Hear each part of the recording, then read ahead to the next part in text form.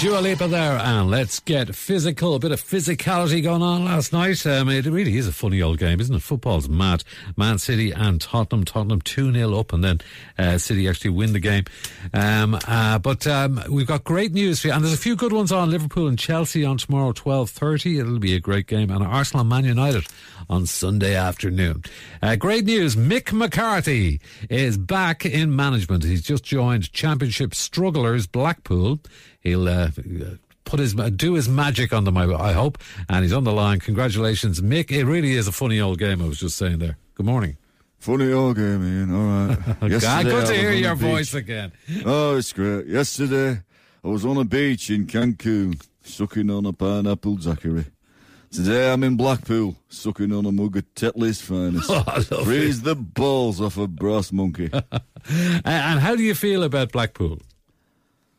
Well, you got your fish and chips, and your stick of rock, and your candy floss, and your Les Dawsons, and your Ken Todds, and your Jimmy Tarbucks, and your cannon and balls. Yeah. Everybody's a comedian in Blackpool, Ian. Yeah. We'll see how it goes. Yeah. Fancy I'll be back on beach in April, Ian, sucking on daiquiris. Very good. Well, listen, best of luck with it. It's fantastic. Robbie Keane is with us as well. Robbie, you were linked with the Portsmouth job yesterday. This is all about management now. You know, everybody's growing up a bit now. You were linked with the Portsmouth job yesterday. I think that's gone now. But that's gone, I did my interview in a hoodie and they didn't like it. No. But your old club Tottenham last night against Man City, 2-0 up, and then they lost 4-2. It's mad stuff, isn't it, really? Yeah. Supporting Tottenham, it's like riding Cuchulainn up there in Tato Park. They're all over the place. But whenever the goal in, I don't know whether I'm coming or going. Whenever the goal is scored in the Premier League, I just go, because no matter who it is, I probably played for them. And they were probably me boyhood dream growing up. So better safe than sorry, you know what I mean? Absolutely.